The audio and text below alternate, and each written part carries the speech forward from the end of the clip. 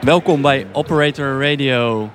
Vandaag Culture Radio vanaf de RTM-dag van het IFFR. Ook wel de Rotterdam-dag. Tja. Ik mag beginnen met Katelijne Bijn. Ja, hoi. Hoi. Hoe gaat het? Hoe loopt de dag? Nou, ik kom net uit een Feyenoord-film. Ja. En we hebben namelijk een première gehad van Andere Tijden Sport. En die film die gaat draaien op televisie. En dus de zaal zat helemaal vol met Feyenoord-fans.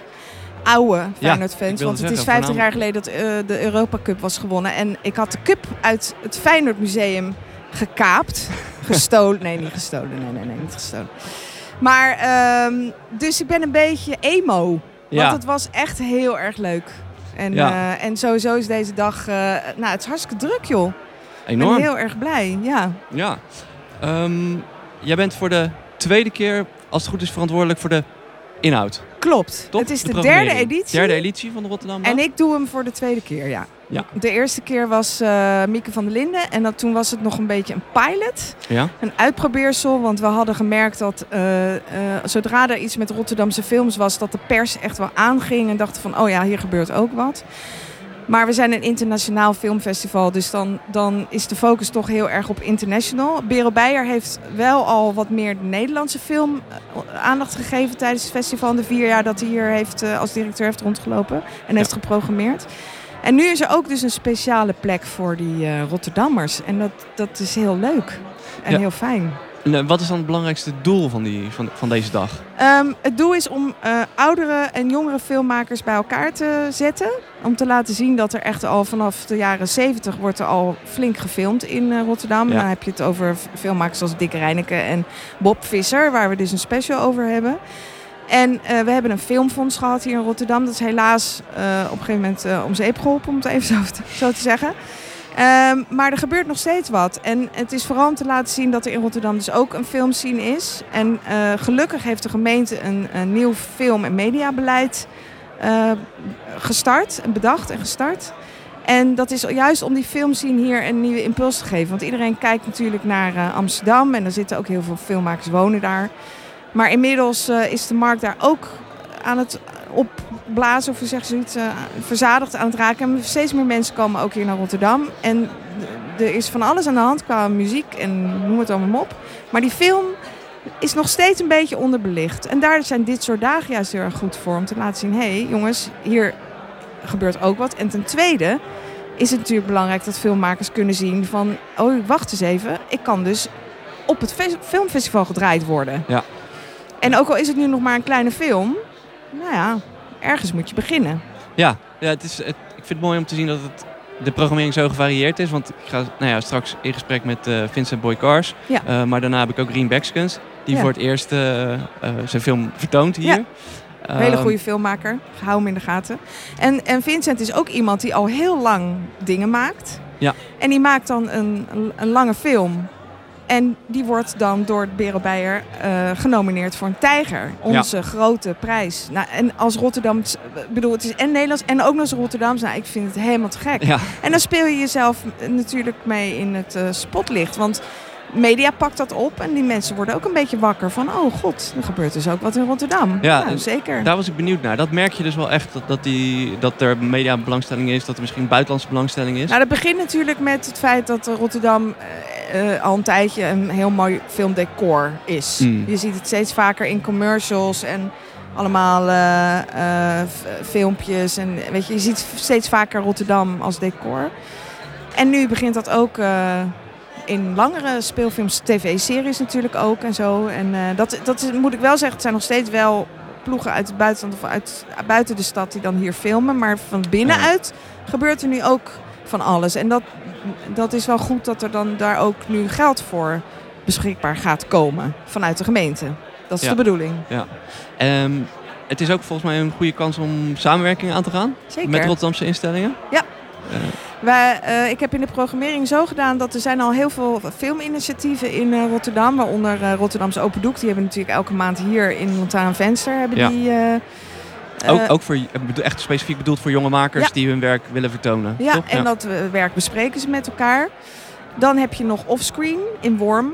Dat is ook zo'n plek waar filmmakers samenkomen en Nou, dat is ook maandelijks. Dat is iets alternatiever. Simena, die films uit de Arabische wereld vertoont voor een specifieke doelgroep. Maar daar werken we ook mee samen. Die kiezen een film uit het programma en die halen hun achterban hier naartoe om te laten zien, het filmfestival is voor iedereen. Dus ook films waar jullie in geïnteresseerd zijn. 48 Hours Project, Open Rotterdam, jullie.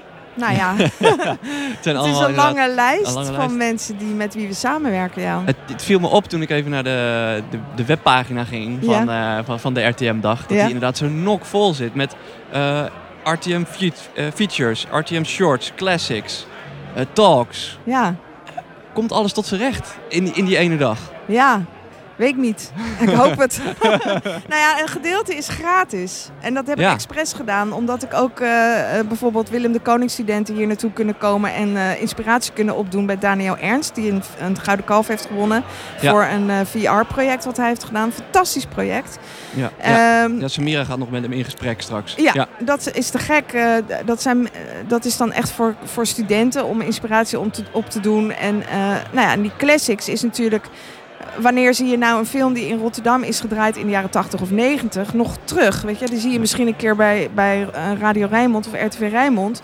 Maar niet op het witte doek. En het is ook heel leuk om aan die films te zien hoe de stad is veranderd. Je gelooft je ogen niet. Ja. Het is niet normaal. We hadden een film met de Erasmusbrug in aanbouw. Er was hoe heet die hier? De Rotterdam was er nog niet. Weet je, het was er allemaal gewoon niet. En dan denk je, dat is lang geleden. Nee. 10 jaar of zo. Het slaat helemaal nergens op. Ja, gigantisch. Ja, de Erasmusbrug is sinds 96. En wat daar omheen is gebouwd dat is allemaal later. Ja. Nou ja, dan denk je, het is heel lang geleden. Maar het is heel leuk om dat nu weer terug te zien in die films. En ook dat dingen helemaal niet zijn veranderd. We hebben bijvoorbeeld vorig jaar een film gehad over dat mensen hun huis in een wijk niet meer mochten wonen. Nou, dat is natuurlijk nog steeds actueel. Dat ze hun huizen uitgebonjourd worden. En zo is het heel leuk om een soort tijdslijn te zien in die oude films. En dan maken jonge makers, nieuwe makers, die maken weer ander soort verhalen. Die maken veel kleinere verhalen meer over mensen. Niet zozeer over de stad, maar meer over een actueel thema, maar dan dichtbij. Snap je? Ik snap denk ik wat je bedoelt. Dus bijvoorbeeld misschien worstelen met identiteit daarin? Of zoiets. Of ze nemen een maatschappelijk onderwerp als vluchtelingen. Ja. Bijvoorbeeld Viras, dat is een film over vluchtelingen die een oversteek maken met een boot. Dat zijn Rotterdamse filmmakers, maar die kiezen er niet voor om Rotterdam als onderwerp te kiezen. Of als decor, maar het wel een heel actueel thema. Ja. Maar dat maken ze dan heel klein, op een bootje met 2 vluchtelingen die iets overkomt. Ja.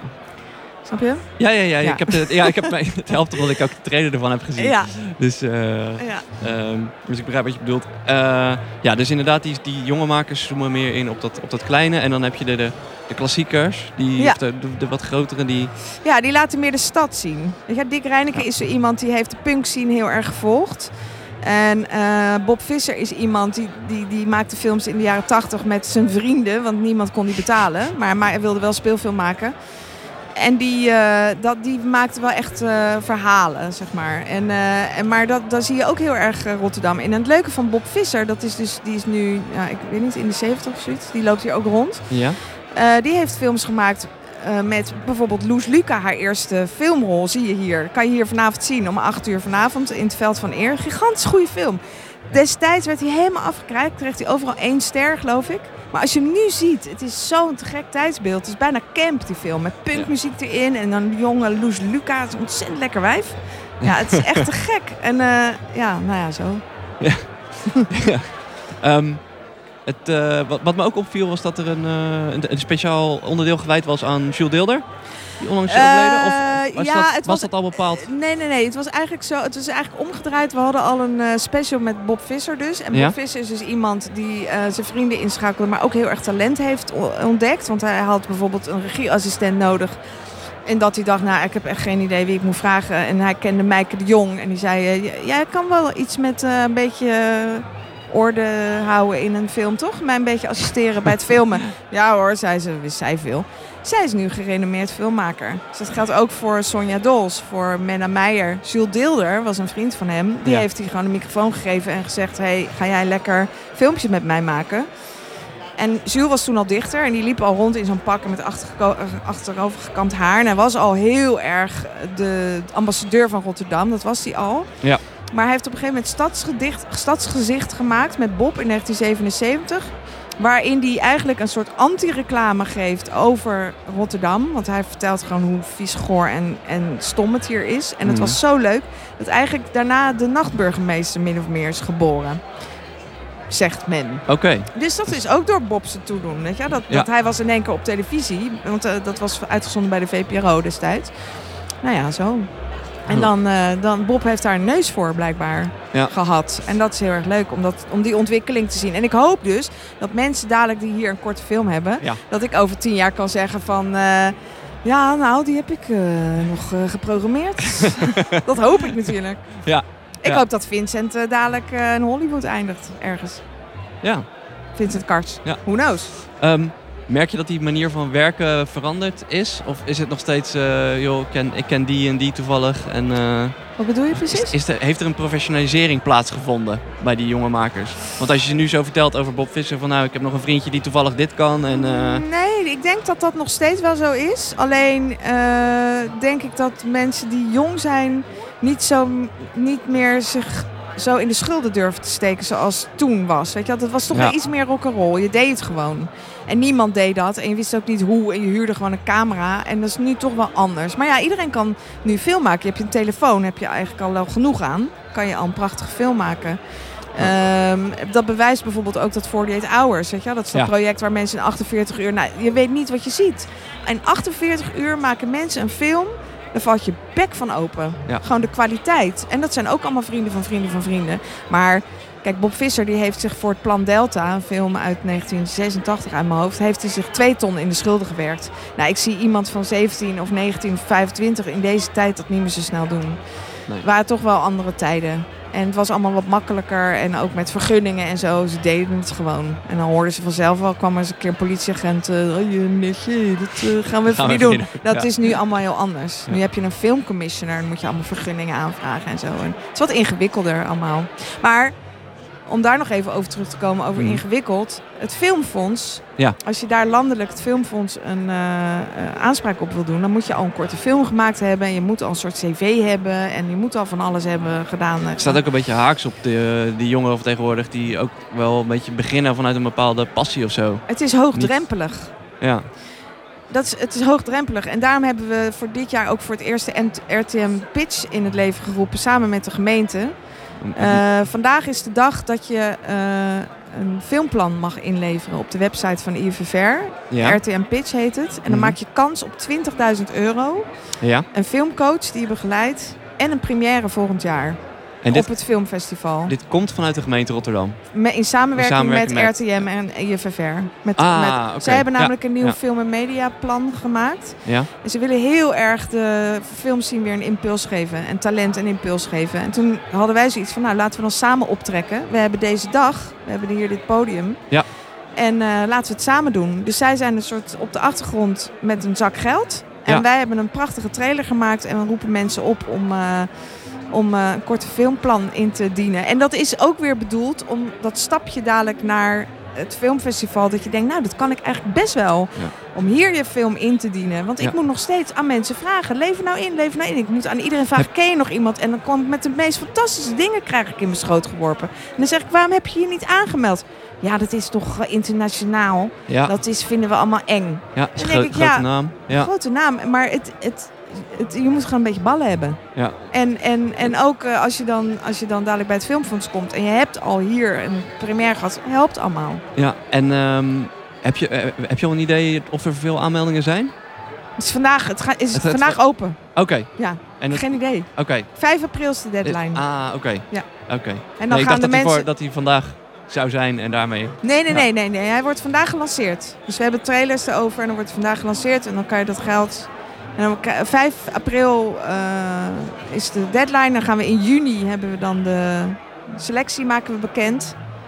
En dan hopelijk gaat iemand keihard een fantastische film maken in de zomer. Gaaf. Ja. Heel goed. Ja, goed hè. Hoe lang ben je ongeveer bezig met de voorbereidingen voor deze dag? Vanaf augustus. Vanaf augustus. Ja, welke dag is het ook weer? Ik heb geen idee. 24 januari. Nou, reken maar uit. Ja. best lang. Je moet heel veel verzamelen en mensen bij elkaar zoeken en vragen. En zeker met zo'n vol programma, zo'n druk programma. Ja. Dan lijkt het me heel veel regelen. En nu hier wat is het, een soort explosie. Ja, ik krijg ook heel veel hulp hoor, gelukkig. En Chris Schout is fantastisch. Die staat hier achter mij, de hoofdprogramma van het festival. Ja. En Chris, kom even wat zeggen bij de radio. Ga even naast Pak een me microfoon. Zitten. Hier, pak een microfoon. Hier, doe even op. Dan kan je jezelf terug horen. Nou, dames en heren, dit is Chris Schouten, hoofdprogramma van IFFR. Wat doe jij precies, Chris? Ik zorg ervoor eigenlijk dat alles wat de programmeurs bedenken, dat ook daadwerkelijk kan plaatsvinden. Dat is denk ik de korte samenvatting. Een topklus. Ja, superleuk. Hoeveel films ook weer? Inclusief korte films, 517 geloof ik. Kijk, zoiets. In 1,5 week tijd ongeveer. Ja. Niet te geloven. 274 lange films.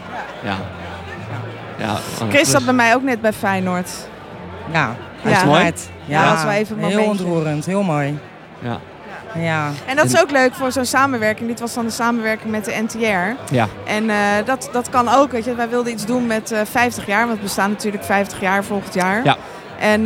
En toen zaten we een beetje zo na te denken van moeten we toch iets met Feyenoord doen. En we moeten ook iets met dat hoe heet het, Kralingse Bos. Oh ja, Kralingse ding. Was ook 50 jaar geleden. Hè? Ja. Moeten we allemaal iets mee? En dat kwam er maar niet uit. En toen kreeg ik ineens een telefoontje van Anouk de Haas van het Stadsarchief. Waar we heel veel mee samenwerken. En die zei, joh, ik krijg allemaal aanvragen van mensen die willen iets met een Feyenoord film. Andere tijden sport. Ga jij eens bellen? Nou, en toen was binnen 5 minuten, zei ik, willen jullie première in Rotterdam? Ik bedoel, Feyenoord, Rotterdam. Is niet heel gek dat je die combinatie maakt. Ja, en zij zeiden meteen ja. En dat was zo ontzettend leuk. En kijk, dat is Vincent Kars. Kijk, misschien kan Chris iets vertellen over de Tijgers. Over de Tijgers. De Tijgercompetitie zijn donderdag van start gegaan met de eerste. Drama Girl. Van Vincent Kars. Van Vincent. In totaal hebben we 10 tijgers. Strijd om de Tiger Award. Wat kan je eigenlijk winnen? Veel geld. Kijk.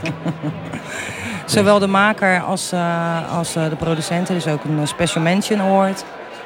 Dus, en hij staat heel hoog aangeschreven. Na het festival krijgen alle tijgers, dus niet alleen de winnaar, maar sowieso alle genomineerden, krijgen ook een market screening in de Berlinale. Dus dat is ook heel top natuurlijk. Ja, weer exposure. Ja, zeker.